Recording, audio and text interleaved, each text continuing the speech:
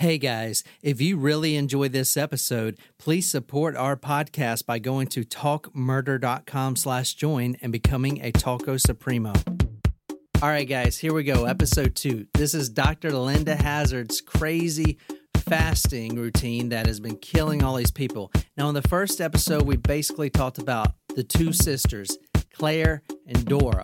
Now, in this episode, we're going to talk about how Claire actually dies from the fast and kind of what that looked like. We're also going to talk about how Dora escapes this whole thing and survives to tell the story. We're also going to dive into the fact that the doctor was actually giving her own autopsies. And in one case, she actually replaced a cadaver with another one and tried to pass it off like it was someone else. But anyway, we're going to get into that. So thank you so much for coming back to episode 2, and I hope you guys enjoy.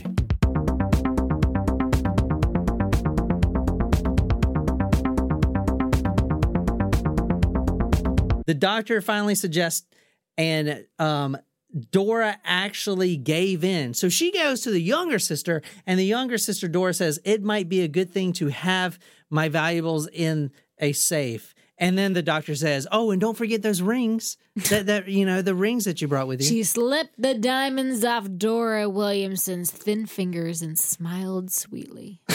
So now you know. Okay, so seriously, there's an awesome documentary on Amazon Prime. I forget what the actual name of it was called. Something about like guardianship, or I forget what the name of it was. But it was about there's like this loophole law in Nevada where people can be, and I think you can be this in other states too. But there's a particularly like large loophole in Nevada where you can be a guardian and like pretty much just like go up to an elderly person's house and be like, you can't take care of yourself, I'm your legal guardian, and they haul them off to an assisted facility. Oh my God, they that's terrible. Make them sign papers to be a legal guardian. That's not guardian. a recent thing. That's this story. It is actually happening in true life today. This happening. It was really well done. It has good intentions if you lay it out, but the incentives are so fucking skewed. Basically, you can apply to be a guardian for someone who can't take care of themselves, but that means you get to go into someone's life and have complete power of attorney over all of the including matters their bank accounts of their lives. Okay. And that is a fucking nightmare.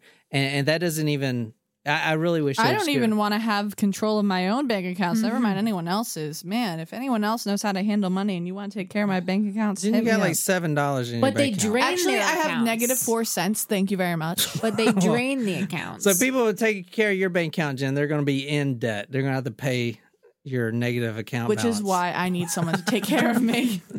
Jen's looking for a sugar daddy. Any land deeds, dear? Yes, Dora told her. I have deeds to land in Vancouver. Very well, I'll secure those as well. I'll store the lot in my office safe for a few days before I can take them to the bank. At this point, the nurse that's looking over them really doesn't want to be there, but she starts getting really, really worried. And she went to retrieve Claire one evening, and she took her to their apartment. They're back to their Buena Vista apartments. She went into the bathroom and looked in the bathtub where they do the enemas all day, and there was a pail, like a bucket, right? And usually the bucket is full of liquid water because if you're not eating anything but broth, There's nothing coming out of your colon. Yeah, exactly. So there's nothing there. What else could be there? Well, the nurse actually went into the bathroom and saw in the pail little white milky particles. Ooh. Okay. So what has she been eating? Exactly. That was the Or first does thing. she have a disease? That was the first thing the nurse thought of, is like, why is there anything in there? Did you ever see anything like it before in an enema? No, I never have, Clara answered flatly. She tilted the pail slightly to see its contents under more light. She shook her head. She was mystified. What do you suppose it could be? Ellie Sherman asked once more. I'm sure I don't know. I have no idea.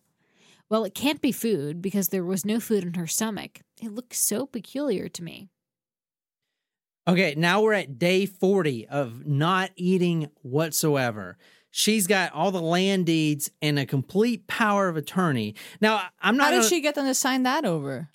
She was just talking to him while they were fucking weak as fuck. I mean, they can't even read or do anything. They're in and out of consciousness. All you got to be like, hey, sign this. This is a letter to your sister.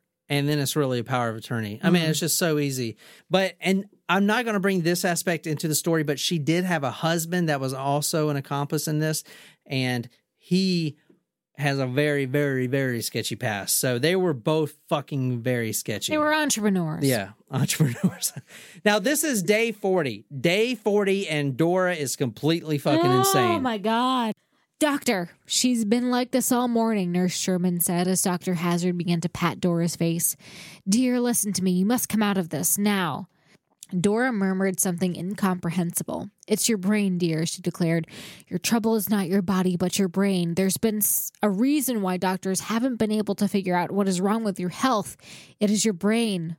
Dora looked up and nodded. Yes, my brain.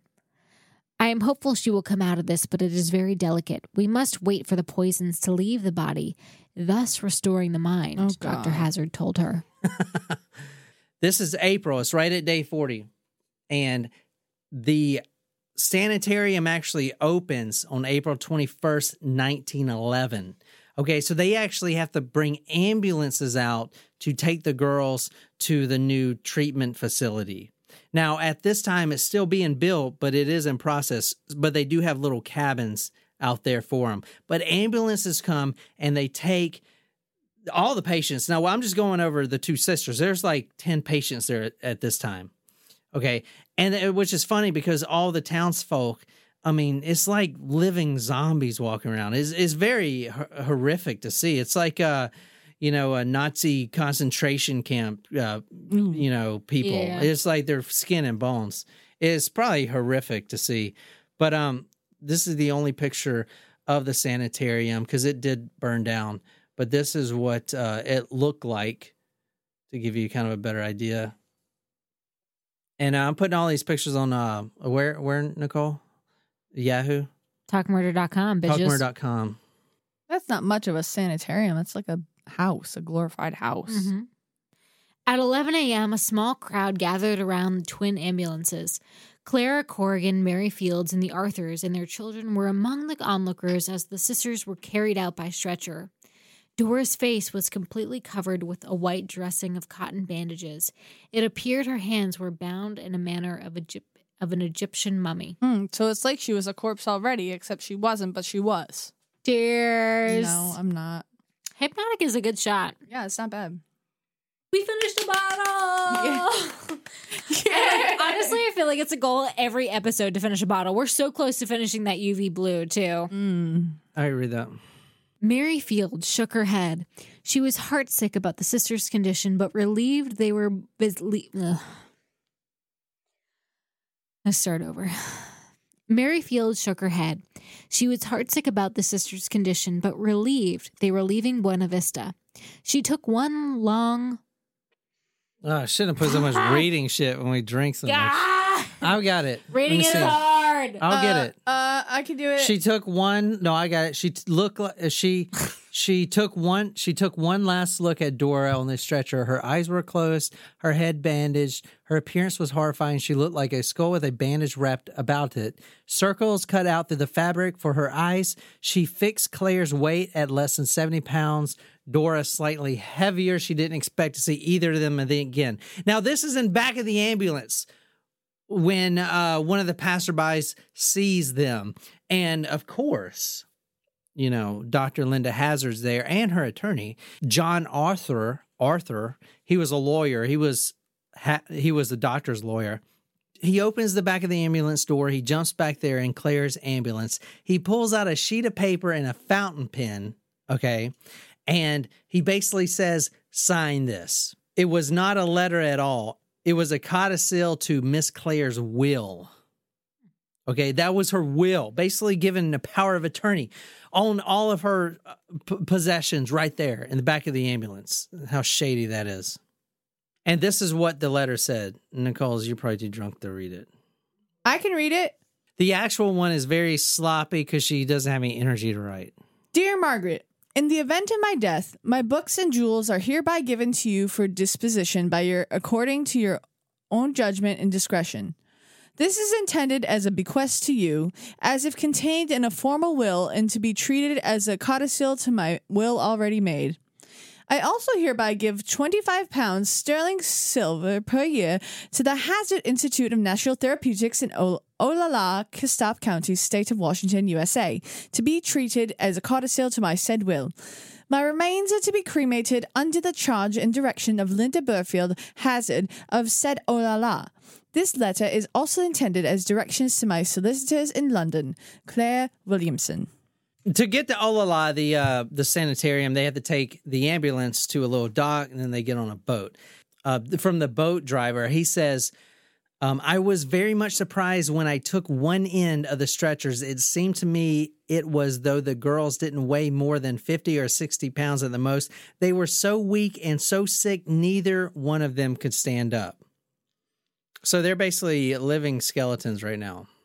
Once they get off the boat and get on the wagon to go to, because this is a whole thing, I mean, you know what I'm saying, to get to the new place.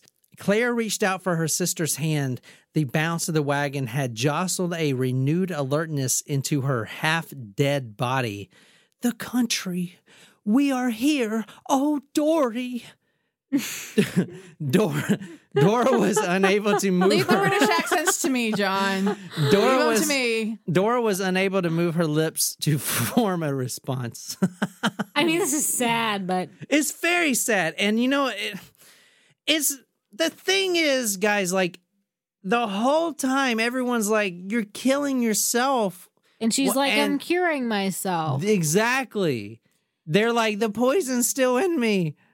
I don't want to eat until the poison's gone." And they're literally wasting away. This is literally fad diets today. I mean, it really is. Okay, now the savior of this, the one who actually breaks this whole thing and brings this woman down, basically, is this Australian woman. Now, she was, at the time, and the book calls her a sister of them, but she's actually the hired housemaid, you know, like a nanny almost. Her name is Margaret Conway. Her name is Sorry, I'm drunk. Her name is Margaret Conway. This is honest. And she has been the nanny of these two girls since they were pooping out their poop holes in little diapers. I mean, since they were little babies, she's been taking care of them. Mm-hmm. You know how like rich people have that one nanny? You remember like Fresh Prince of Bel-Air where what's that the butler's name? Jeffrey. Jeffrey. Yes. Yeah. So you remember, like, he's there always when the kids are going to elementary school, when they're getting their first blowjobs, you know, when they're. Now this is a story all about how my life got turned upside down. Okay. I'd like to take a second if you see right so there. So anyway, she was there since day one. So she gets a telegram. Now, she knows these girls more than anything. Now, this is what the telegram said. And you guys already know that there's some shady shit going on. If you want to read this, Nicole, it's one line. You can manage it. Deep breath. Come SS Marama, May 8th, first class, Claire. Now, if you read the book, you'll see that someone of such elegance and class like Claire Williamson would never, she would never, ever write a certain word in this. Do you know what it is? SS? Come. No. What? No. First class. First class. As soon as the house, the woman, the nanny, the woman that's always been there, that knows these girls, since the woman that has known these girls since birth, since they're walking around in diapers, she knows them more than anything else. She saw that this telegram said first class, and she immediately knew something was wrong. Because Claire Williamson would never write first class on anything. She didn't like too classy for that? She was too classy for that. Exactly. It's like a rich person saying, you come on my... It's like Warren Buffett, like so rich. He's like, oh yeah, hop on my private jet. Ha. It's like, no shit, you have a private jet. You're worth $80 billion. But he would never say that. He'd be like, come with me. Yeah, exactly. And you'd find yourself it's on a the same private thing. jet. So, you know, like the guys that, like us, like we own these private jets. Like we would never... we. Is this something Let me that just I'm say, not finding out we are about? Like, you guys not having some wealthy. fun somewhere?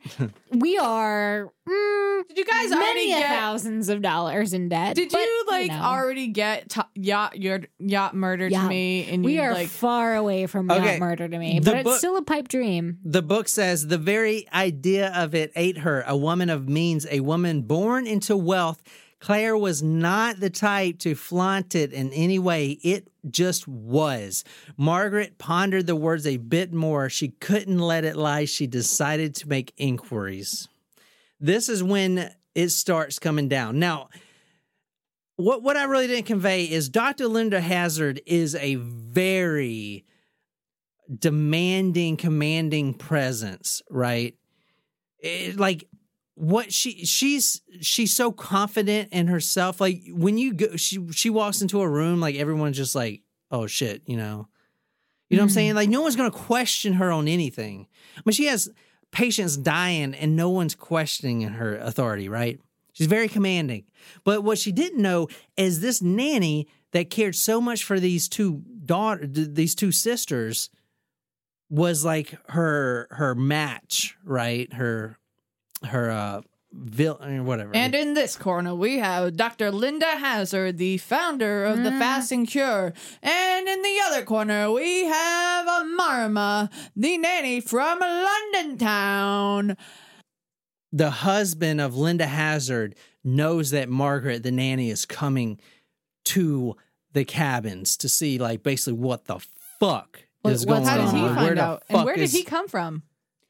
I said I didn't really mention the husband, but They were entrepreneurs. so the husband, which With a I really shady didn't go in. past. I really didn't go into the husband a lot, but he's got a very shady past. If you read the book, you'll see that he was a West Point graduate that became.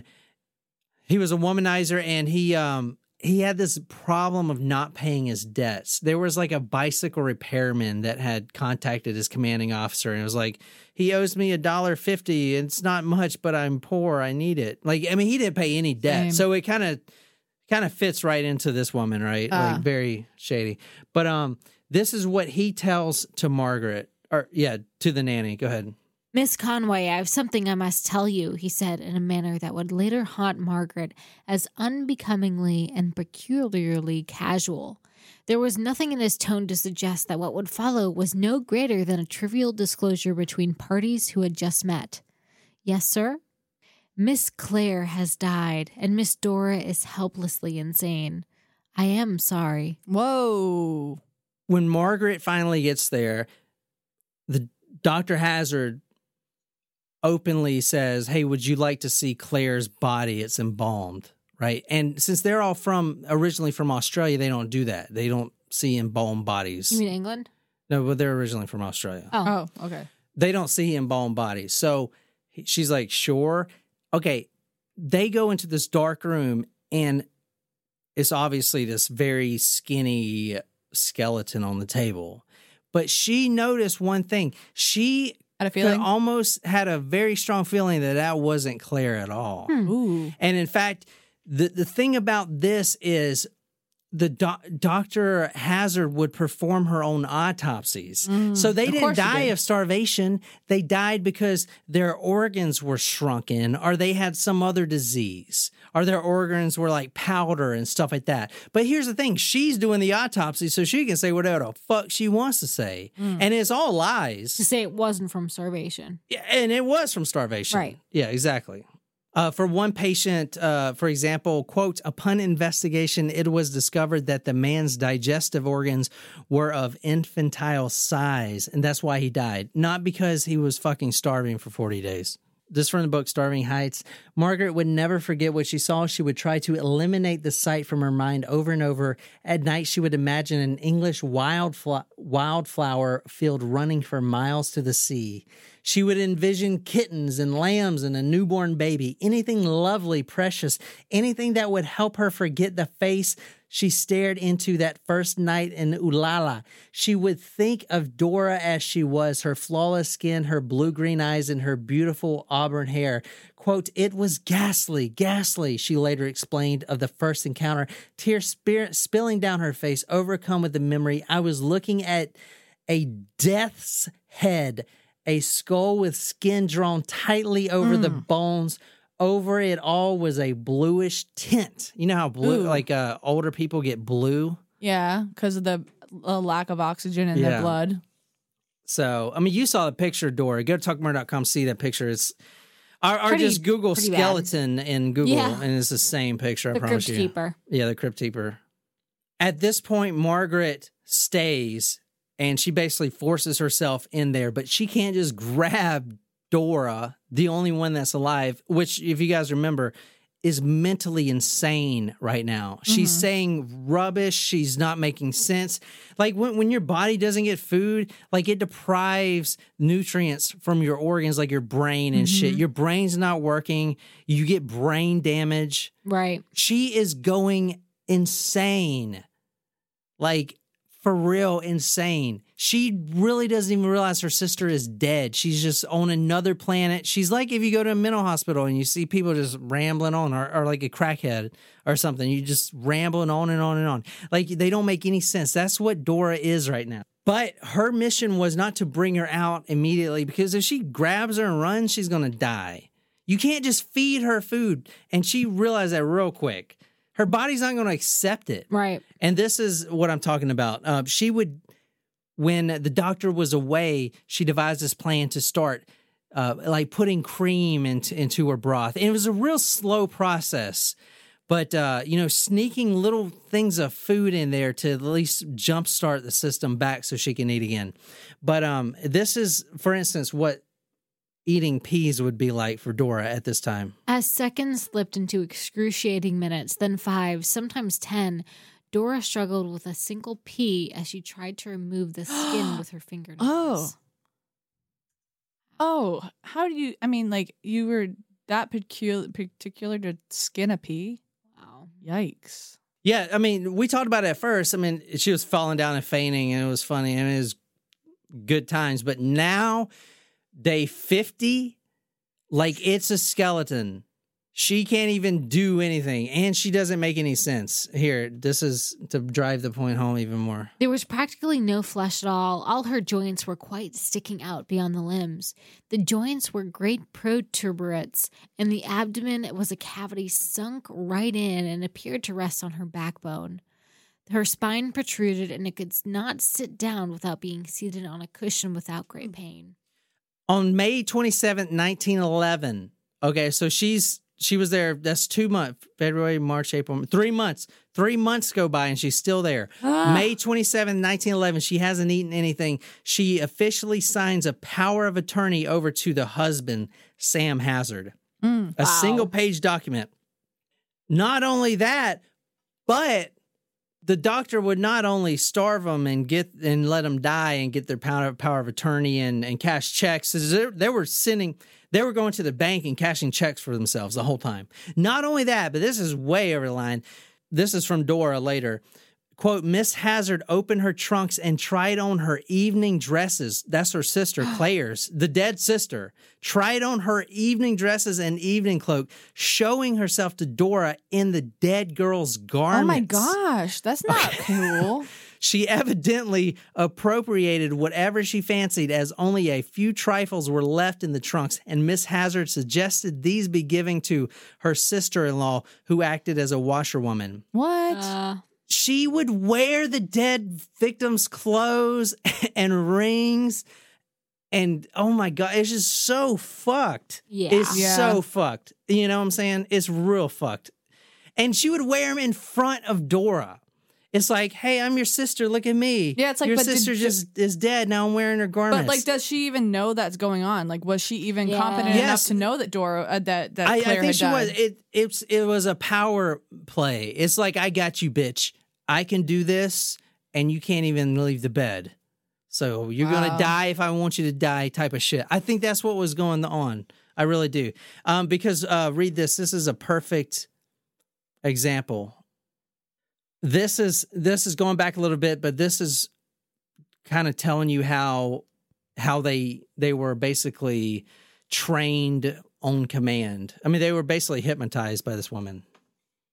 Claire began to squirm excitedly, almost as a half-starved mongrel would as he raced for table scraps thrown on the kitchen window. In a way, Dora thought Claire had been reduced to something like a dog. Dora eventually escapes with the help of Margaret. Is she able to eat again? Not escapes like, let's sneak out at night. The doctor and her husband basically demanded a very, very large sum of money, or they were not. And the lawyer that they have is very shady. He was like, yeah, don't let them leave until they pay like $3,000 or whatever it was. It was a very large amount of money. So they actually had to pay all that. Then they just left. At first, the doctor was like, no, she's not going anywhere. She is under my control because I have the legal guardianship. She used that word, quote, no, Dora is not leaving. I have been appointed guardian, and she is not going anywhere. I have the laws of the United States of America on my side. We will see about you defying our country's sacred laws. So she was using the guardian law, where I'm the guardian. So it's funny, if you read this book, it's like a race to save Dora, because Claire dies pretty soon. Claire dies pretty quick in the process of the fasting, right? But now it's like, is Dora going to make it? Is she going to survive and everything else? So it's kind of like what do you call it? Adrenaline Suspense. rush? Oh. It's like a suspense film. It's like, is she going to survive? And she does. And when she was taken out, I showed you that picture, she was 50 pounds. And she barely lived, but she did live. And they ended up putting Dr. Hazard in prison. Oh, good. So she gets put in prison. Now, she avoids a death chair because at this point, she's got about 30 dead victims, right? I mean, there's about 30 victims that she's killed. I mean, the reason I only focused on these two is because they were the real prominent types with a lot of wealth. So this really sparked off the investigation. Right. Like once and for all. This was it. And plus when it came out that she was actually stealing all the money and stuff, it was huge. So, but it was, no one knows for sure, but it's probably over 30 victims that had died from this diet, right? Now, she actually goes to prison and avoids the death penalty because she's a woman. She actually gets paroled a few years later. Yeah. And so Claire escaped like 1911, almost 1912, going on 1912. Then Dr. Hazard goes to prison, and she actually leaves prison on December 19, 1915. So she's not even 3 years. Oh, my God. And as soon as she walks out the door, she's promoting her new book, which is called Diet and Disease and Systematic Cleansing. She also started a scholarship fund, and she remained a physician, and she finally got her facility erected, and she started doing the exact same shit that she was doing. A few more people died. She was in and out of prison, literally, until her sanctuary burned down, and 3 years later, she died. Okay, but she literally got arrested. That's good, at least. Listen, she got arrested for violating the California, because she was practicing in California, violating the Medical Practice Act in California. 3 years later, she was arrested for another death for an 84-day fast. And the guy dies. Wow. Now, the sanctuary, her sanitarium was like her dream. So this is like her dream going up in flames. When the fire had burned itself down, I remember Dr. Hazard just walking around. I just don't think she was really in her right mind. It just destroyed her. I remember her words to my father were, Art, it's all gone. Everything's gone. Everything I worked for, it's all gone. That's a sad thing. Do you remember the human emotion there? It's all gone. It's all gone. All gone. The great sanitarium burnt to the ground more than 60 years ago. The smoke and flame signaled the end of everything Linda Burfield Hazard had stood for, and everything that had ruined her. All of it, she thought, was gone forever when the place burned to the ground. Gone, but not forgotten. And there's a lot of stuff that I didn't get in with the story, like the husband, his past, and stuff like that. And a lot of the testimonials of people that, like, their family members have died and all this stuff. But at first, I was all for her because she obviously really does believe in the cure.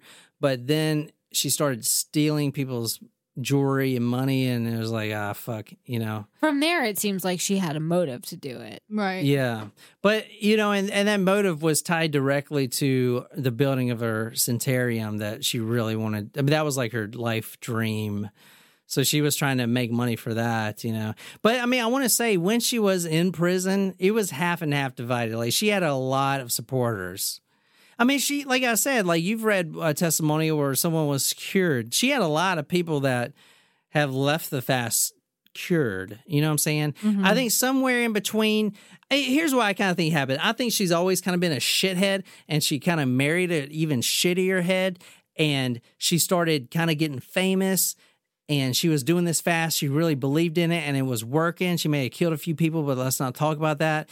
And then as soon as, you know, she is getting really popular, so she wants to build this big sanitarium. And then she finds these wealthy sisters, and she's like, well, this could be like, you know, the chance to actually get the funds to do it. And that's when she went overboard. Right. But, I mean, I don't know. Her psychology is kind of weird. There's not a lot to go into her history because her history is, like, very, her history is not really well known, you know what I'm saying, as far as her childhood and stuff like that. So she died when her thing burned down. Well, 2.5 years later, she died, yeah. And her husband... From what? Starvation? From being... No, not starvation. But if you look at a picture of her, she was almost starving herself, too. I mean...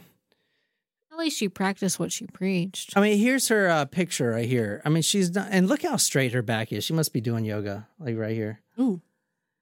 But she's not like fat. She looks like she does the diet too. I mean, I definitely don't feel sympathy for her because she's obviously fucking awful.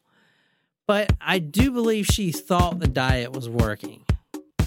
And it did work a lot of times. It's either you got a 50-50 chance. Either you'll be cured of everything or you're dead. Yeah.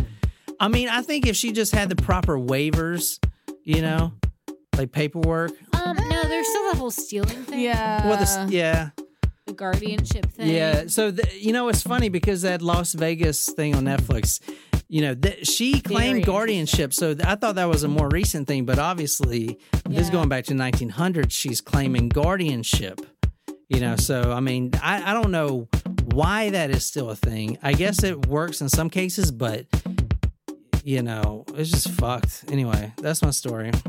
If you enjoyed this episode, be sure to hit that subscribe button on whatever podcasting app you use. If you like this story, you can follow us on social media, Facebook, Twitter, Instagram. If you're absolutely obsessed with this podcast and want to become our stalker, go to talkmurder.com/join, become a Taco Supremo, get a badass t-shirt, sticker swag, a lot of love, shout it out all over the place. Tell me what story you want me to do. I'll research it, dedicate it to you on the Talk Murder Me podcast. My name is John, here with Jen and Nicole. And until next time, good night, you lovely, lovely people.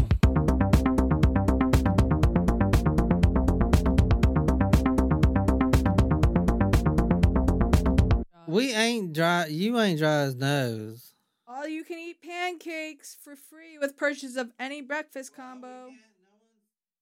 No, witches in the Salem. Those witches. That's where tie the knot came from. Okay, so when you say tie the knot is actually that the man is going to be impotent. So if the tie the knot is actually a bad thing. If the knot is tied, then the man's going to be impotent on the wedding night. But the only way to untie the knot is to pee through your wife's wedding ring.